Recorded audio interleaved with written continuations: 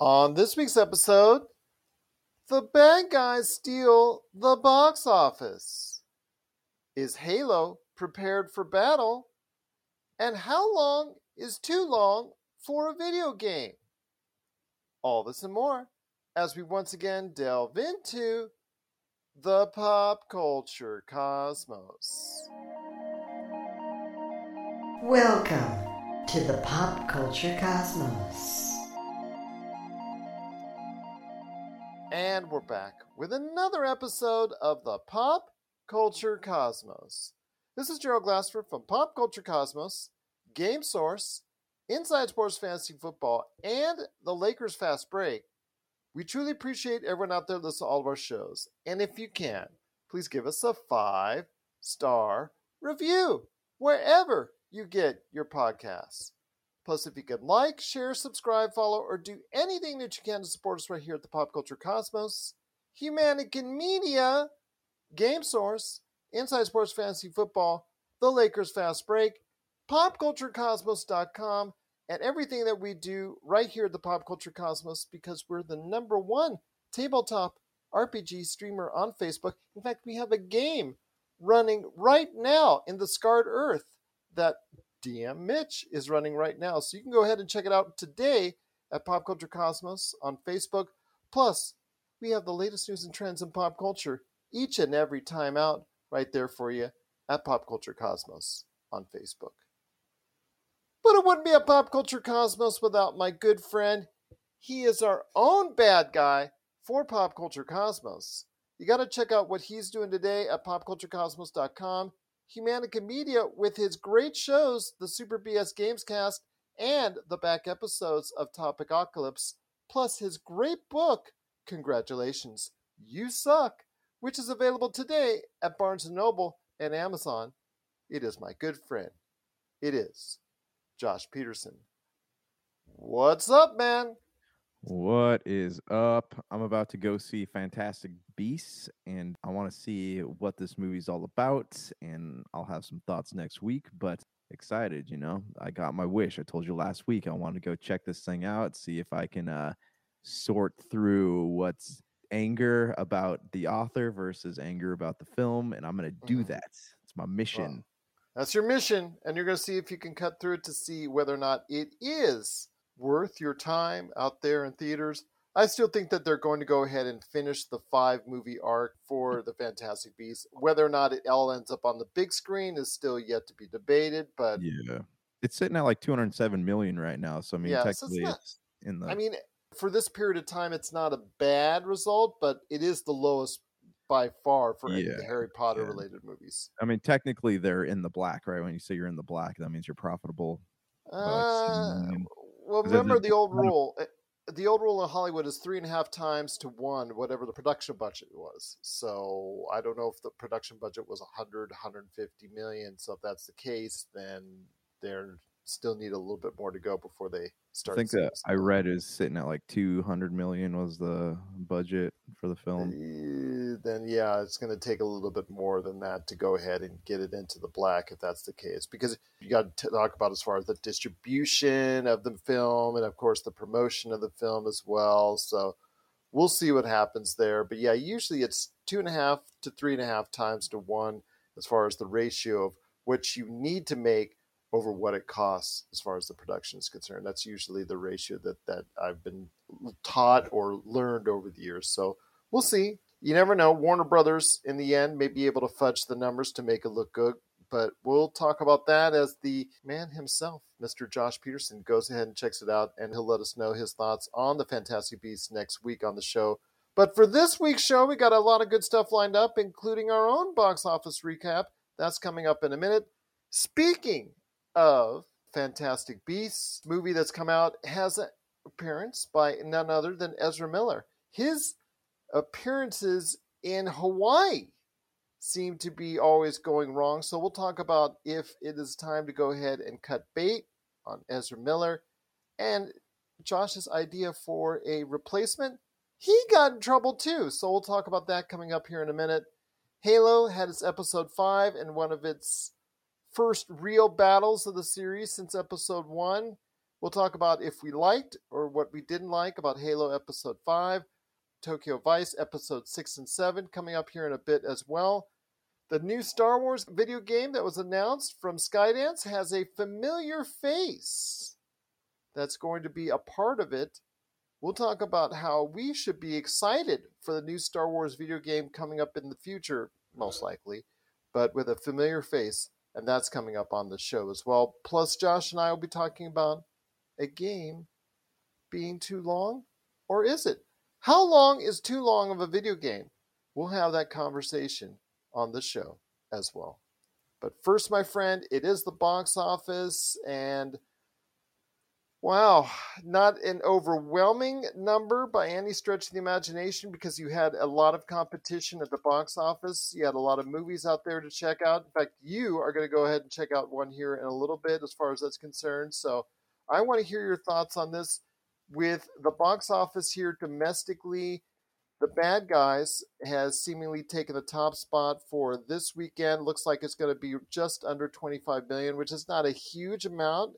I know that nobody's doing backflips over at Universal over it, but it is something that, again, did take the top spot. Could be something that leads into a series for The Bad Guys. Sonic the Hedgehog 2 held firm. Fantastic Beasts kind of dropped way too much as expected. But The Northman finished number 4, and unfortunately, Nick Cage, in a movie I was really rooting for, The Unbearable Weight of Massive Talent, that came out in 5th. So your thoughts on this? The Northman is getting a lot of acclaim. It's actually a lot better than what I thought. It actually has got an 80 on Metacritic right now, so it's very well thought of.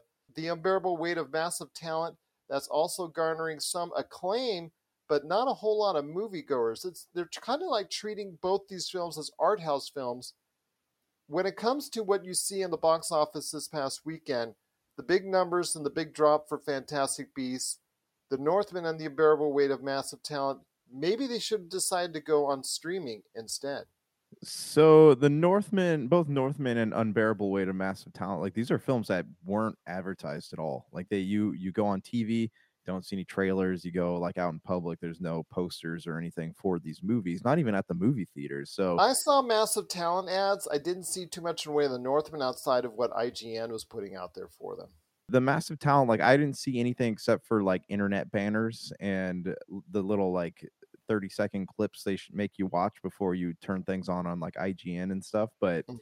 outside that, I didn't really see much advertising for it. The trailers for it, I mean, it looks hilarious. I would like to check it out at some point. And The Northman looks amazing. But yeah, they both do look like art house films, like those things that are outside the realm of people who like to just watch the big budget films. The Northman, from what I understand, is kind of more of an art house film because it's slower and it's darker and it's not what you think it is, but it Yeah. still looks like a very beautiful film, and I'm really like itching to see that one. I still got to watch The Green Knight too. Like that's another one in that vein that was something I meant to watch. I did watch The Green Knight. It is good. It does stretch itself out a little bit too thin at times, but it Mhm.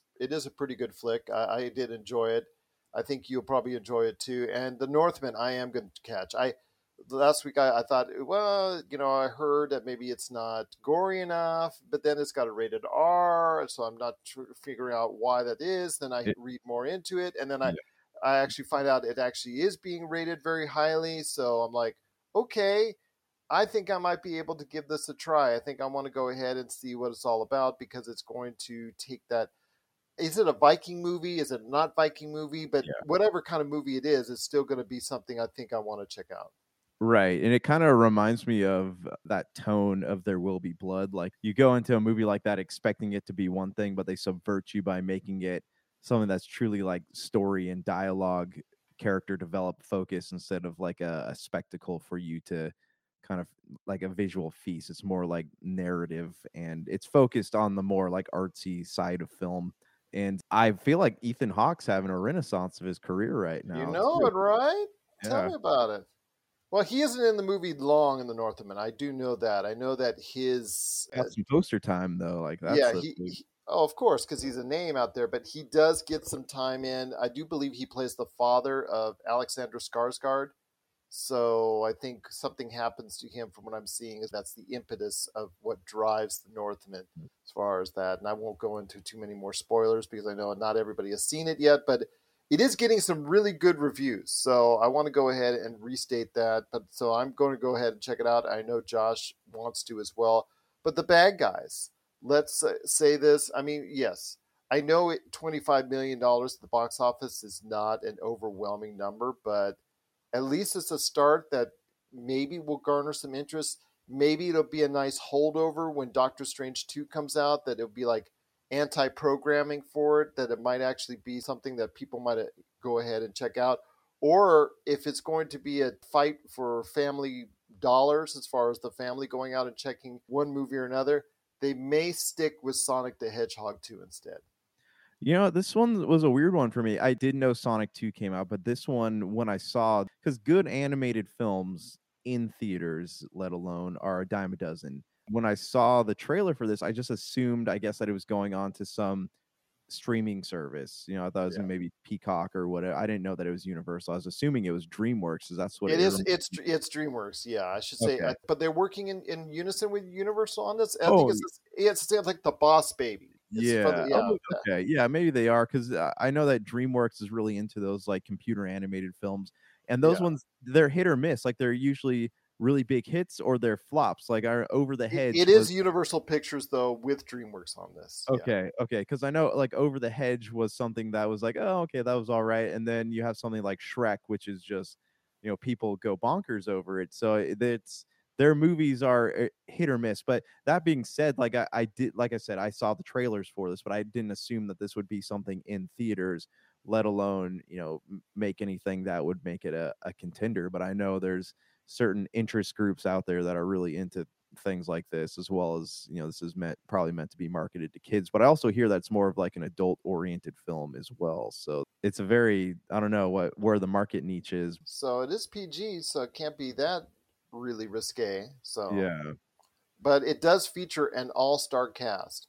The only thing is so funny because somebody pointed out to me the other day that Mark Marone is one of the main voices in this, outside of Sam Rockwell, Awkwafina, Craig Robinson, some really familiar voices in there. But Mark Marone's in it, and somebody pointed out to me, isn't that the guy from the podcast? And I'm like, yeah, that's the guy from the podcast. It's the guy. He does actually do work outside of the podcast that he's well known for. So what podcast is Mark Marone? He is one of the kings of podcasting. So I'm glad you haven't listened to it. So yeah, he's a comedian, but yeah, he actually has a major podcast that's one of the top podcasts that are out there. So the WTF with Mark Marone podcast, yeah.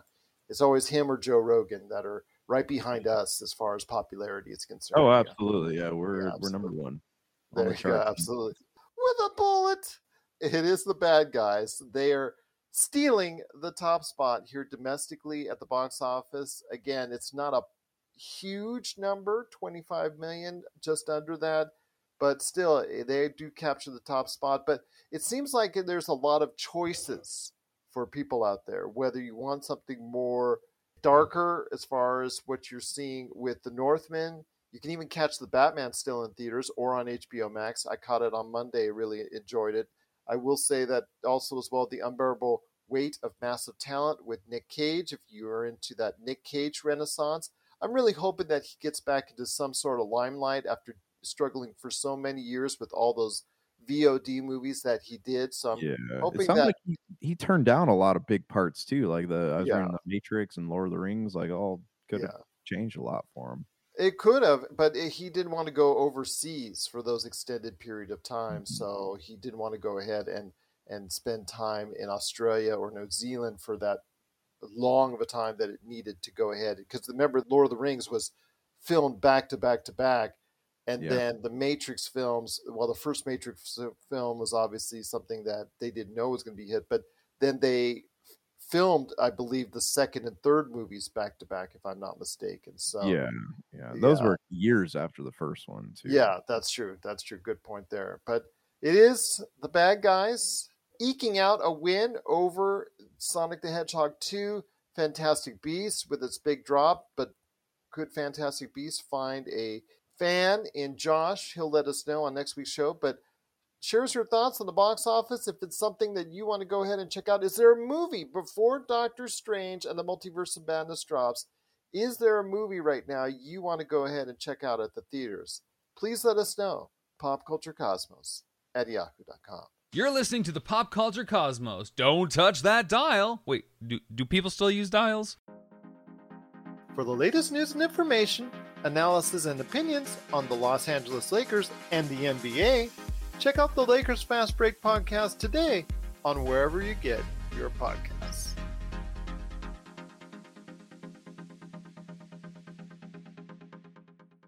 Well, there's still much more to talk about on today's program, my friend.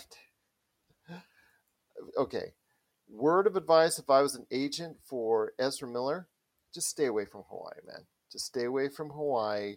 Just stay away from everything. Like, this guy is like He's gonna be kicked off the islands, man. He's like a kid who walks into a store and you have to constantly tell them to stop touching things. Like, he just can't help himself. I don't understand, like, how is he able to keep both of his franchises, yet Johnny Depp gets fired from the Harry Potter movies? Like, how does that make any sense whatsoever? It might not be for long that Ezra Miller keeps his job in the Fantastic Beasts movies along with Johnny Depp. And Johnny Depp is someone, it was interesting because in the trial, he mentioned that he is no longer part of the Pirates of the Caribbean movie series if that ever gets back underway. And that's something I wanted to pose to you at Pirates of the Caribbean, but I'll do that here in a second now that we're touching on it. But it is Ezra Miller who got arrested once again in Hawaii for second-degree assault. I know it feels like a police blotter on the show, but with the Flashpoint movie coming up at the end of this year, it's still scheduled, amazingly enough, for the end of this year, which is very interesting to see. I want to ask you this. Is it time for DC to cut bait? I think it is. I think that I think it's time. I just think it's really time to go ahead. Yeah, absolutely. You know, they can get rid of him. They can either incorporate the Barry Allen from the CW show, which a lot of people really, really want. I'm thinking that. Yeah. Or like I pointed out last week on the show, that Barry Keoghan. Barry Keoghan, yeah. He's in the Batman for just like 10 seconds. You don't get a really good look at him as the Joker. And actually, after I heard him, maybe that's probably the best because I'm not really getting into his Joker. And I saw the extended cut with the scene with him that they cut out. Yeah, it's just I got like 45 minutes left of that movie, and I'll talk about that at a later date. But we talked about this, right? Like, he has the Ezra Miller facial structure, so I feel like he could easily jump back into those reins too. But he just got arrested for disorderly conduct. Really? Yes. What is going on with these like Warner Brother actors, man? I don't know, man. And he's on the Marvel side too with the Eternals. Yeah, that's right. But he could just say, okay, I had too much to drink. I'm going to stay on the right and good, and whereas Ezra Miller, on the other hand, has had quite a few things. But this is a good opportunity, you know, for them to do the Flashpoint, get rid of Ezra Miller. Robert Pattinson makes a bad Bruce Wayne, but a really good Batman. So I think that if they were to like pull all those universes together or whatever and kind of just reboot and restart, because I know that the people buying Warner Brothers had mentioned that they want Superman to have a bigger part, and everyone's like, oh, is Henry Cavill coming back? Nobody knows. But there's so much that they want to redo now that they own Warner Brothers. So this might be a good spot for them to do that with the Flashpoint's capability to just overwrite everything. It is. I am rooting for Grant Gustin. I am really. Oh, absolutely. The reason why is that, again, I've, over the years, and you know this, you've been the brunt of this as far as hearing me over the years really lambaste the CW as far as all their DC shows and how the fact that nobody sees it. They've got like the minuscule of minuscule ratings. And the one success that they've had out of it, I think, if anything, maybe you could say Arrow, is actually The Flash. It is their cornerstone show. It's run for 8 seasons, yeah. Yeah. It is something, you could say maybe Supernatural, or that was like how many years? Like seasons for 15? Season 14 or something. Yeah, something like that. Yeah, I mean, okay, yeah, you could go ahead and say that. But really, of the series that they have out there, The Flash is the showcase for them. And Grant Gustin seems like a good kid. He seems like someone that really is wanting to be a part of the Flash. I mean, he recently signed on for another year, another season. So I really think the kid should be the way. It shows that the DC TV stuff would not be all for loss, because I think when it comes down to it, eventually they're going to have to do something where they're going to have to move all this stuff over to HBO and Discovery, just and showcase it there. I know it's there anyways, but I mean showcase it there as far as first run, because CW, the minuscule ratings, I don't know how much longer they can go ahead and tolerate that, but you do have Grant Gustin. I think it could be a success story if he actually becomes the Flash after Flashpoint. Yeah, and he's earned it from the years that he spent doing the Flash. His show, like his acting alone, he's a very endearing character and he's a very endearing actor. And just his prowess on that show has kept the CW afloat, in my opinion. So I think that he has earned a chance to do this. What would also be kind of neat is to have Green Arrow DCU and have Stephen Amell do it, because I was really pushing for that back when they were bringing everything together. But he's in WW or WWF, whatever it's called now. Yeah, WWE. But he's not really involved with that too much yet at this time. Maybe he'll get more involved now that Cody Rhodes is there, but we'll wait and see on that. So we'll speculate on exactly what's going on with that universe. But yeah, there's still a lot, like you said, that needs to be fixed. Now that the merger's happening and they took care of a lot of things, the Warner Brothers, Discovery, CNN Plus, they decided to go ahead and pull the plug on that. They're probably going to move all those shows over to HBO Max. Discovery, are they going to make it a Discovery front-faced streaming platform, or are they going to make it HBO? I think they should stick with the HBO face and then mold all the CNN Plus and Discovery Plus into that. Personally, that has the most numbers. Absolutely. Yeah, absolutely. I think that Discovery, though, has so many channels under its umbrella, because I have Discovery Plus. I'm kind of a sucker for like shows that show how people build swimming pools that I'll never be rich enough to afford. But when you turn on Discovery Plus, you see like HGTV, DIY, Discovery, Animal Planet. Like you select which network you want to watch. They just have to figure out like how to design the face of it so it doesn't feel overwhelming, but still is able to incorporate all those great shows that people love from all those networks. I think Disney Plus does a good job of that when you go there and you see the different channels that it has as far as Marvel, Star Wars, National Geographic. It's very clean. Disney Plus's interface is very clean. Like I struggle with Hulu because it is absolute chaos when you turn on their interface. And HBO Max has a lot of chaos going on. There's a lot of big name movies and television shows that I don't see right away or that I have to search out.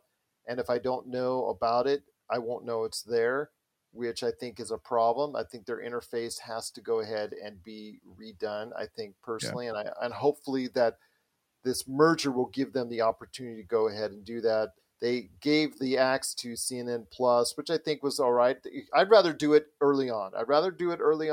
Then go ahead and drag things out, because there's a lot of these streaming outlets that are struggling right now, and they're just trying to go ahead and drag things out, and that's just not working out for anybody. So do you think anyone actually has? I know it's a rabbit trail here, but do you think anyone actually has any interest in streaming news networks? Like, it doesn't matter whether it's CNN, Fox News, Fox Nation is there.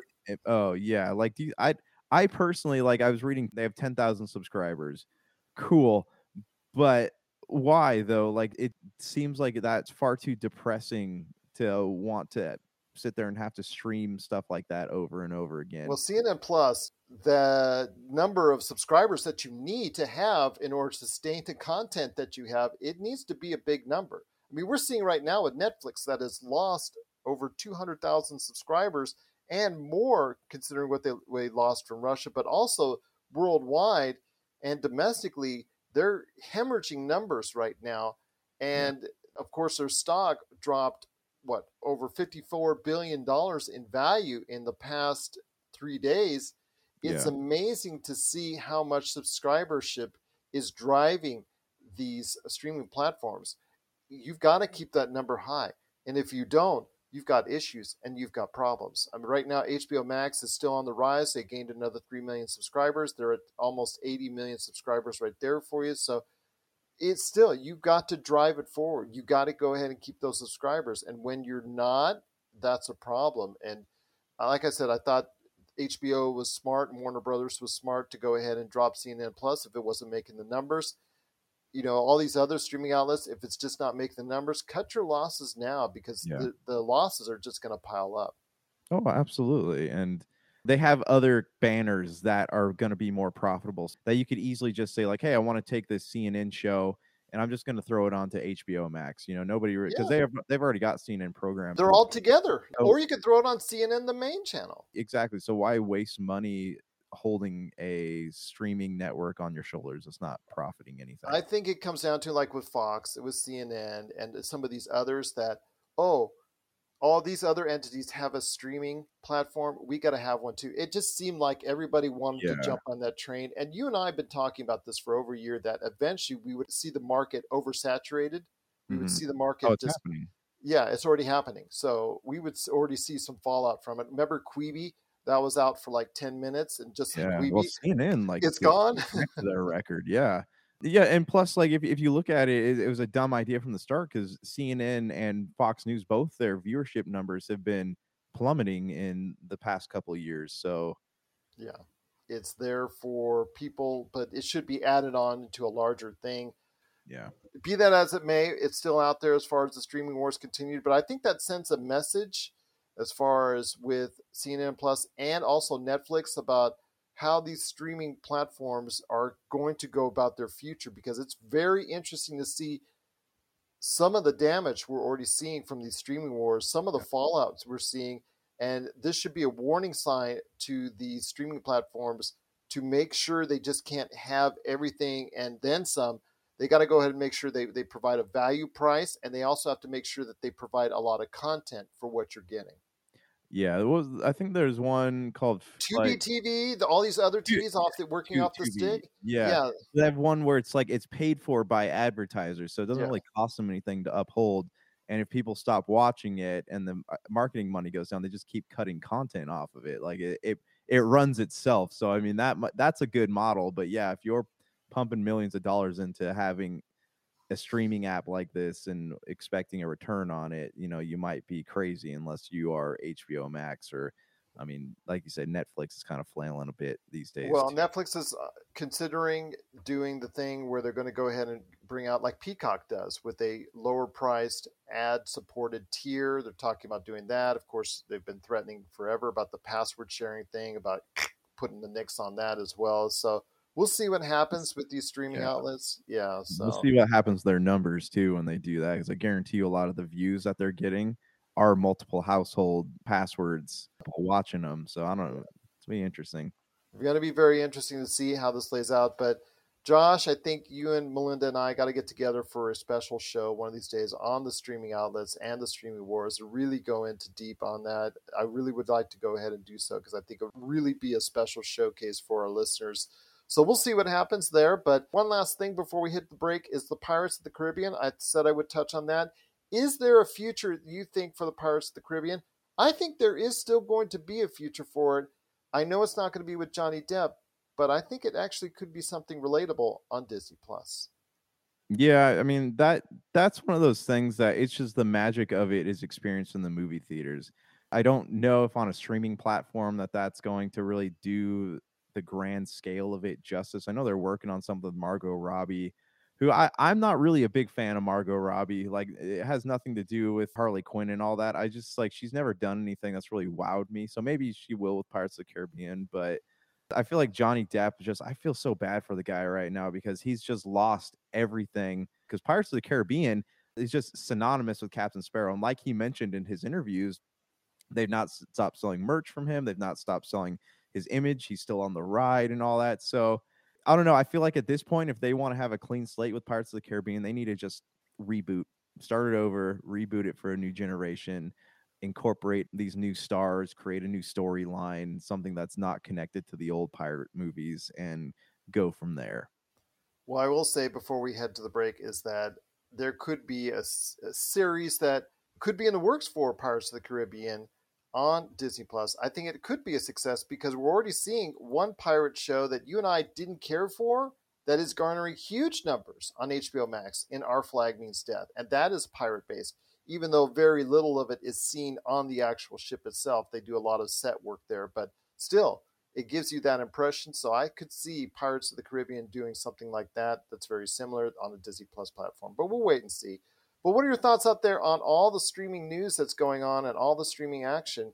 The highs, the lows, the ins and the outs, and all the rumors and innuendo? Please let us know. PopCultureCosmos@yahoo.com. Well, coming up after the break, Josh and I are going to be talking about how long is too long for a video game. And then we'll close out the show with some talk about Halo Episode 5, Tokyo Vice Episode 6 and 7, and a new Star Wars video game from a familiar face that we certainly would love to see once again making a video game. That's coming up after the break. This is the Pop Culture Cosmos. And if you're ready to talk toys, I haven't stopped talking toys. Let's get to it. it's the Jay and Rob Toy Show, and we're back for season 2 for 10 more episodes of toy talking goodness. And this time we talk Marvel figures, we talk DC figures, holy grails, play sets, what if scenarios, and so much more. But we're not alone. We've brought a few friends with us this time. All that and of course our action figure spotlight. So check out the Jay and Rob Toy Show season 2, exclusively on Jinx Esports TV Canada. Well, my friend, there's still much more to talk about on today's program. You just finished Assassin's Creed Valhalla? I did, yes. Okay. And you were sending me messages during the entire time, especially when it got into the latter stages. In fact, you gave everybody updates. You were in the 90-hour range here, I think, on last week's show. Well, you have completed Assassin's Creed Valhalla. So how many hours did it take you? 113 hours. And that was just like the main story. Well, there's not really a main story in Assassin's Creed Valhalla, but in order to get to the end of like the main story, you have to do a whole bunch of unnecessary tasks. I guess you'd call them side quests. You know, you can't do all those in like an hour. Like they're anywhere from like 2 to 5 hours a piece. And then that's not counting like all the leveling up you have to do to be strong enough to complete those missions. So yeah, I'm totaling in at about 113 hours. And yes, it's a good value for $60, but it just felt far too long. You know, and I remember like speaking to the guys on the Super BS Gamescast about this years ago and saying that like, I see these companies, they make these games so massive. Ubisoft they're guilty for this all the way, but they make these games so massive because they don't want you playing anything else for the rest of the year. Like the whole object of a Watch Dogs or Assassin's Creed is that you are playing their game only until the next one comes out. And how is that wrong? And so that's the thing. Like, I don't think it's wrong, but for somebody like me who has story OCD, like I have to play from start to finish. I can't just jump into another game. You know, like if I hadn't finished Assassin's Creed Valhalla last week, I wouldn't be playing Resident Evil right now because I don't have the ability to do that. So I don't know, like how long is too long for a game? Because I remember playing games like Gears and Halo, and what I loved about those was I can sit there and I can get through the campaigns in 6 to 10 hours usually. So that's usually a week or 2 weeks, and I can just be done with that game. Whereas something like even a Final Fantasy games, like Final Fantasy 15, I think I played through that one in about a month. Like that didn't take me anywhere near as long. I think that one was total about 47 hours. So that one was like nowhere near as long as these Assassin's Creed games are starting to get. And so now I'm starting to wonder, like, you don't get anything added on to the story until you get to the end. So at what point does it become not worth it anymore to play an Assassin's Creed story, especially with a game that is not going anywhere? First of all, how long do you think is too long for a game? That's a good question, because ever since you posed that question to me, I've been thinking about that a lot. As someone who played Oblivion and currently has a running time, I think, in the 130-hour range, and I'm still enjoying it, and I still want to play it, and I still want to go ahead and experience it. I don't know if I can really answer that question. I mean, it all depends on, I think, the game and the quality of what you do in it. I mean, I know IGN just dropped an article. There was an op-ed in it in regards to Returnal, and the fact that you have to, you know, if it's too tough and you have to, it doesn't have checkpoints, and you have to go back all the way to the start, and you're right where where your spaceship crashes, and you have to go back through it again if you don't get through it the right way. And I think the person who wrote it said they were on their 100th time coming back down to the area because they're reliving the whole thing, is because you have to go through so much without dying. And They're really getting fatigued by it. And that just tells me that, okay, it's something that they're not doing enough at Housemarque to keep it going after 30, 40 hours to make it challenging or interesting. For me, Oblivion, I'm always seemingly finding something interesting to do even 130 hours in. And I think it's all dependent on the game, personally. I know that when we were covering The Order 1886, about how people were just so angry, had to pay $60 for a campaign that was 5.5 hours, 6 hours long. And I know a lot of people were just roasting it. So it's on the other end of the spectrum. So I don't know if there's any real right answer, but if you're going through it, because you said you have story OCD, and I've known you now for years, you have story OCD, it just seems like if it's just tiresome and you're just grinding and it's no longer fun and challenging, yeah, that's too long. But if you're still enjoying what you're doing 100 hours in, is that too long? I don't know. I don't think there's really any one right answer. I just think it's where the developers go ahead and make challenges through the game. Okay, for someone who's gone this game 50, 70 hours, do we throw new things out there, or is it more of just the same? Right. So, okay, I'm looking at a game like Mass Effect, right? Like they have these side quests. I think a typical Mass Effect playthrough is anywhere from like 40 to 60 hours, right? Depending on how much exploration you do. In that game, though, the side quests make sense because it adds to the mythology. This game has so many just like fetch quests. And for some reason, like Odyssey was okay because a lot of this stuff was intertwined into the main quest, right? Like you didn't in Assassin's Creed Valhalla, you have to do, your brother gets kidnapped and you have to go form all these alliances. I think there's like 15 of them, and each has its own separate like story or chapter. And once you complete all those, then you can get like the legitimate ending, but they won't let you get that real ending until you do all these alliances. In Assassin's Creed Odyssey, it was just a mainline story. You just did that, and then you can kill all the people in the order if you want to. That one made sense, but this one, like England is such a drab place, and there's not in real life, but in the game, there's just like Thank you for changing that for our UK listeners out there. No, I know. England's I'm sure it's a beautiful place, but like in the game, it's so like compared to Greece, it's so like dark and dreary.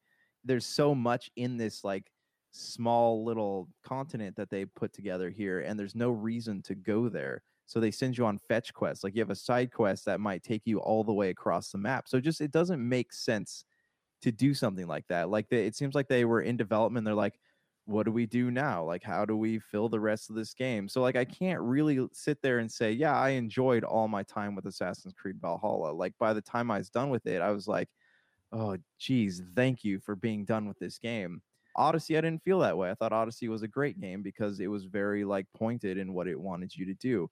Mass Effect, going back to the side quests, they don't send you on a lot of fetch quests. Most of it's intertwined into your story or how the game's going to end or where you want to go. And they have mythology in there, right? Like they tell you a little bit more about the world with everything you do. Final Fantasy VII, the fetch quests help you level up your character so that you are strong enough to face the last boss. But the good thing about those is that you can do each quest in less than 10 minutes. So, looking at a game on this scale, it's just, I can't imagine, like, if I didn't have story OCD, I couldn't justify finishing it. I would probably get into it about 10 hours, and if I didn't see an ending in sight, I would probably put the controller down, but I don't have the ability to do that. So like once I start a game like this, I'm stuck on it, and it drives me insane because I feel like 113 hours, like I wasted so much time I could have spent playing other things. Well, with the Returnal, again, that was remarked on in IGN. I mean, the price tag on it's $70, and we're going to have to get the realization that these games, for the most part, that are coming out, especially if they're AAA, they're going to be coming out at a $70 price tag for this new generation. People are going to have to get used to that. People are going to want that money. If people are going to want that money invested in, people are going to want something for that money that they spent. And if that's the case, you're going to be seeing, hopefully anyways, a lot of games that are coming out that are 50, 70, 90, 130 hours long, or infinite as far as is concerned, whether it's just a whole bunch of fetch quests or challenges that may be mundane to some people, that may be actually a good experience for others.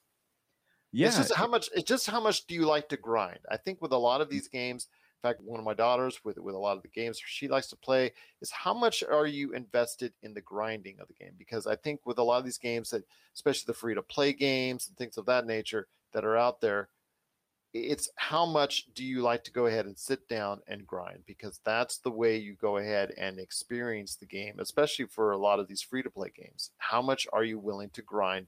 How much time are you willing to invest? And how much time are you willing to spend on these games? Right. And, you had mentioned Elder Scrolls, and I guess it comes down to how much you enjoy the world also. Like with Elder Scrolls, you could probably beat the main game in less than 20 hours if you wanted to. But there's so much extra to explore in there. Like there's just the world is so massive, but it's also very beautiful and calming. They got that soundtrack playing and you see like, oh, hey, look, there's like a dungeon or something up on top of that mountain. I want to go check it out. And so I guess like it all depends on how much you enjoy that world and the joining the guild. I mean, the arena battles that I've been in Oblivion, I became an arena fighter and I wanted to get into that and trying to prove my game there. And yeah, and it leads into a lot of other things or branches out that's not even related to the storyline. Yeah. And there's so many different, I guess you can call them games within that game. And I think that in that case, like the extra time you pour into it is justified. But if you're like trying to get people to do quests, or if you're giving side quests out just for the sake of getting someone to go across the map to see what else you've created in this world, I don't think that's a great strategy for getting people to, like, I don't know, what's the term I'm looking for, where you stay in a replayability. I don't think that that's like a good way to go about that. Make every part of the map mean something. That would more justify the time that people are pouring into these games. I cannot agree with you more because on certain games, because like you said, it's just fetch quests or stuff that's bloated, stuff that's unnecessary and takes away from the original great experience that you had. And then there's other games, especially these free-to-play games, where the goal, if you don't want to spend or invest money on it and cut the corners by putting the chunk of change into it, is grind and grind and grind and grind.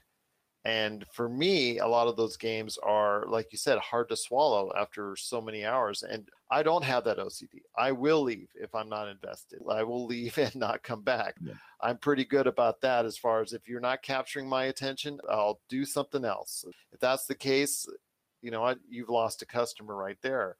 But, you know, with you, I can understand that. It's hard for someone who wants to go ahead from start to finish and get into it, especially if you originally enjoyed it so much. And it leaves a somewhat bittersweet taste in your mouth by the time you finished it 115 hours plus later. Yeah, exactly. And so even, you know, when I like playing DLC, and so in a game like Assassin's Creed Valhalla, yeah, I'll probably go back to when some DLC comes out, but I don't want to. You know, it's not going to be something I'm going to jump on right away. Whereas like other games, Mass Effect, Final Fantasy, whatever it might be, those are games that like I love the story so much I wanted to go back the moment I was able to. Yeah. Well, I'll tell you what, my friend, there's so much to talk about in the realm of how long is too long for video games. I mean, because it goes from one end, like we were talking about with the Order 1886, and then it goes on the way on the other, like you were talking about, way on the other with Assassin's Creed Valhalla. So I will ask and put this out to you if you're listening to this, and I want to hear your thoughts. How long is too long for a video game? Please share us your thoughts. PopCultureCosmos@yahoo.com. Hey, this is Chad from Ghost Toasters, and you're listening to Pop Culture Cosmos Podcast. If you're in the Las Vegas and Henderson areas and are looking to buy, sell, or trade the best in classic or current video games and pop culture collectibles, there's no better place to go than Retro City Games. From Xbox to PlayStation, Nintendo to Atari, the great crew at Retro City Games provides the best place to go for all your gaming options. Stop by their two awesome locations in Henderson and also the Las Vegas Strip, or follow Retro City Games on Facebook and Instagram for all the latest deals and new items. Without a doubt, there's no better place to go for your gaming needs than your friends at Retro City Games.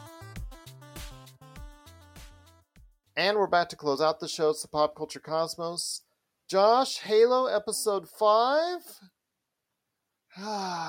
They got into battle this time, but those special effects, man, it just seems like something's holding them back. I know that a lot of the stuff came around as far as what they had been trying to work towards to over the previous episodes that you and I were struggling through, that some of it came to fruition as far as taking the emotion chip out of it, as far as with the Spartan soldier and her having issues, and then obviously the artifact that they found, the second artifact. Of course, the UNSC and all of their bumblingness lose it, end up getting it stolen by the Covenant. In the process, having a major battle that's supposed to give you the feel of the video games. It was, to me, at times a little bit cartoonish on the special effects, but your thoughts on Halo Episode 5? So the special effects I didn't really notice being a bad thing. After seeing it reminded me of one of the old game trailers. You know, they show the live action trailer for like Halo Wars or Halo 3 or whatever. The story really like bummed me out here because they have all these things, like the story seems very cheaply put together. A few of my critiques here is, one, we have the part where they lose the artifact. The whole thing with what's her name putting the gun grease in her hair and dyeing her hair red and all that, like her character was developing and I kind of liked that. And then they kind of do this thing where, oh no, it's so much blood. It's so much blood, right? And she passes out, and then Chief jumps off the moving warthog or whatever to save her. I like the guy that's gurgling blood right in front of her. It didn't make any sense to me, like why that is. Like, she's not experiencing war for the first time. Her just emotions are. She said she was up to it. She's been in battles before. Right. Like, how do those threads come together? They don't. That doesn't make sense to me. The other one was, it doesn't really make sense how he's able to like see his memories in the house, you know, without the help of Cortana or whatever. Like that didn't make sense. And then the whole thing with him. The worst part of the show to me was when, you know, he figures out what Halsey did to him as a kid, and they just show this dumb scene where he's leaping through the air going, like, what were you gonna do? Like, were you gonna tackle her? Were you gonna push her? Were you guys gonna land on a slip and slide and like slide further into a swimming pool or something? Like, that did not make any sense. Why show him sideways? Like, any cool thing, I guess, would just show someone walking up and like either choking them or like putting a gun to their head or something. Like, what was with the leap? Like, that was dumb. That was really, really, really dumb to me.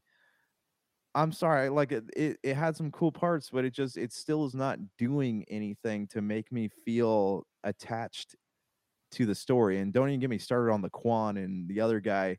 Like, that is beyond ridiculous to me. Like, who cares? Why are you showing this to me?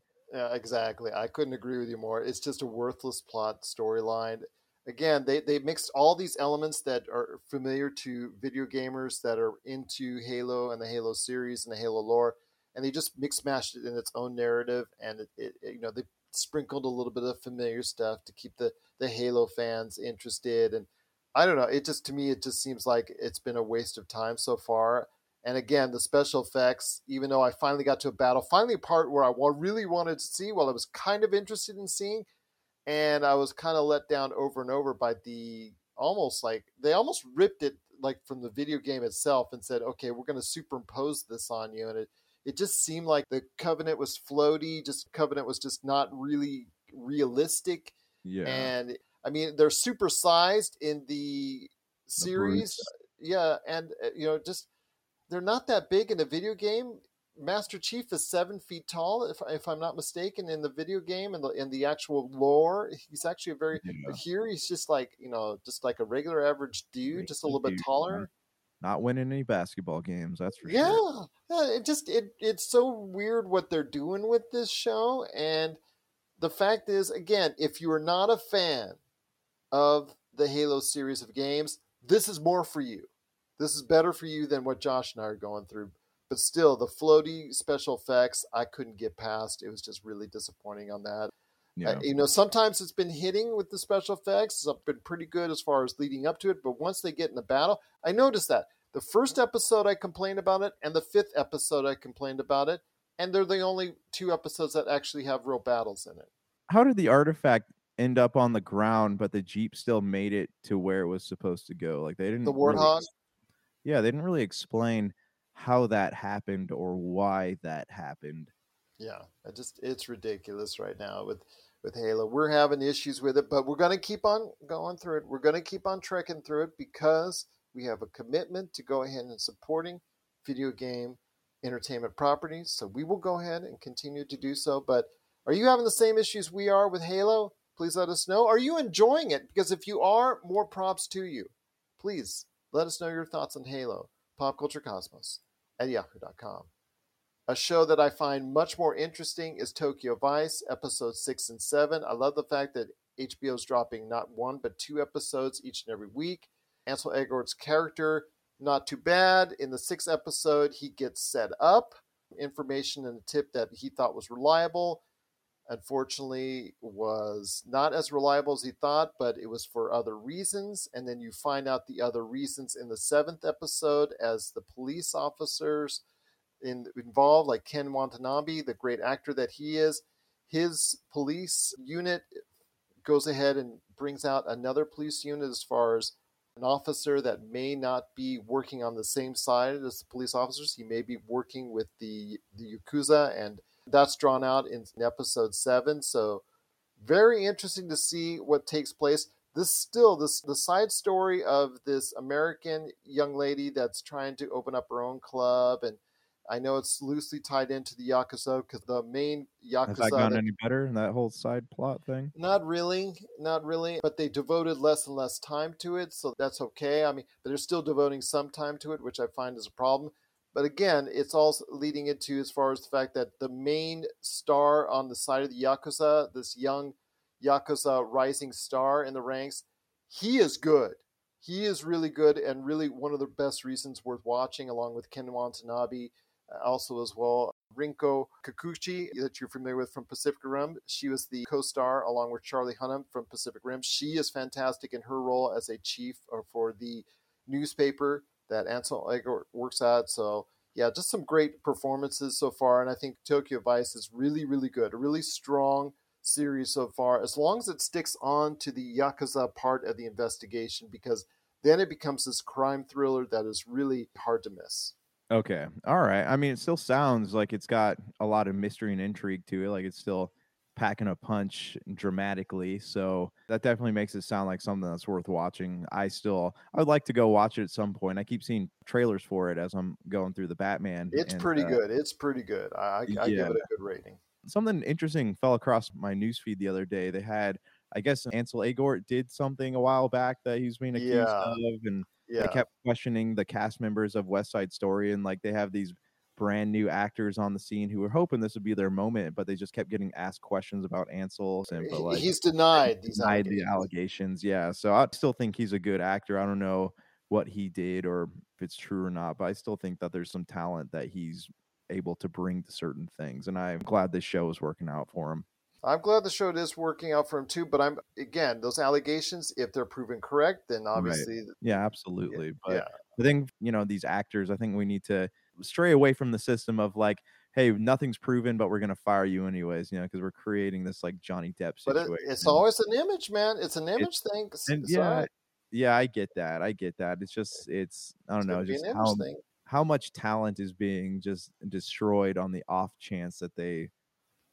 Well, we see with the latest production from Aziz Ansari, I think his directorial debut got held up because of an allegation on Bill Murray. So his career now is in question because of an allegation there that stopped production on a movie that they were going to ahead and be doing with Seth Rogen, him, and Aziz Ansari in his directorial debut, who had some issues himself and allegations himself in the past. So it's a big issue in Hollywood, and it's something that, you got to keep clean. You got to keep clear, because if you don't, you know what? That can derail your career at any moment. It's hard because everybody has a skeleton in their closet of some kind, and not to justify what they're doing, but it's going to get to the point where there's like nobody left to be in movies, which might be good because that would bring some new talent on the scene. But who knows, man? Who knows? It's just kind of, we're reaching this point where they're eating their own, it's kind of been, I guess, entertaining in a way to see all this go down. In 2 years, I will be the next superstar out there. Avatar 7, Gerald Glassford. Oh, there you go. I'll take some of the Avatar money. What can I say? There you go. James Cameron, sign me up. Yeah, but exactly. It is Halo and Tokyo Vice. But if you've got some thoughts on Tokyo Vice, if you are liking it as much as I am, or if you're not, please let us know. popculturecosmos@yahoo.com. Well, my friend, it's been a great episode, but before we head on out, Skydance announced a new Star Wars video game for their fledgling, or just in a somewhat new phase, as far as, because Skydance Media really hasn't advertised themselves as a video game entity or video game production company, so they're really starting to get into it now as a video game production company, and there's a development studio and all that, and they're now announced a Star Wars game is in development with an old friend of ours who we've been a big supporter of, none other than Amy Hennig, the creator of Uncharted. So I want to hear your thoughts on this. Amy Hennig has tried this before with EA, where she was in charge of a Star Wars video game, and EA at that time, which was totally against single-player narrative-driven games, gave her the axe, only to go ahead and release Star Wars Jedi Order just a couple years later. So your thoughts on this, because I'm really excited that she's doing this again and that she's finally going to go ahead and be able to do this. It's seemingly enough that she's going to be able to go ahead and complete a Star Wars game in her vision. Your thoughts on Amy Hennig returning to the world of video games and returning to the world of Star Wars as well? So, one, I feel like without her being fired and the backlash that they got for that, I don't think we would have had Jedi Fallen Order. I'm pretty sure because that Jedi Fallen Order was the game that she was working on with Visceral. I think they just used recycled assets for that, because playing it does have the look and feel of an Uncharted game. Yeah. So that being said, I am beyond excited to see what she's going to be coming up with, because I guarantee you we're going to get that action-packed, narrative-driven experience that we were hoping for originally. And, you know, with both Jedi Fallen Order and whatever she's got coming out here, I think it's going to be a very great opportunity for Star Wars games, you know, and whether they're published by EA or Skydance or whatever, or I think they're still published by EA, but they're just being developed by Skydance. Yeah. But, you know, I think that there's a great opportunity for them to really expand on the Star Wars mythos, especially with whatever the future holds for Star Wars right now. Everything seems very uncertain outside the streaming platform. So any opportunity to expand on that mythos. And I actually also heard a rumor that they're working on Force Unleashed 3 at some point. But yeah, we'll see what happens with this. But are you excited about it? I'm excited. You know me, man. My gosh. How long have we been doing this show? How long have we been doing this show, man? Long time. Do you know my love for Uncharted? Besides the movies.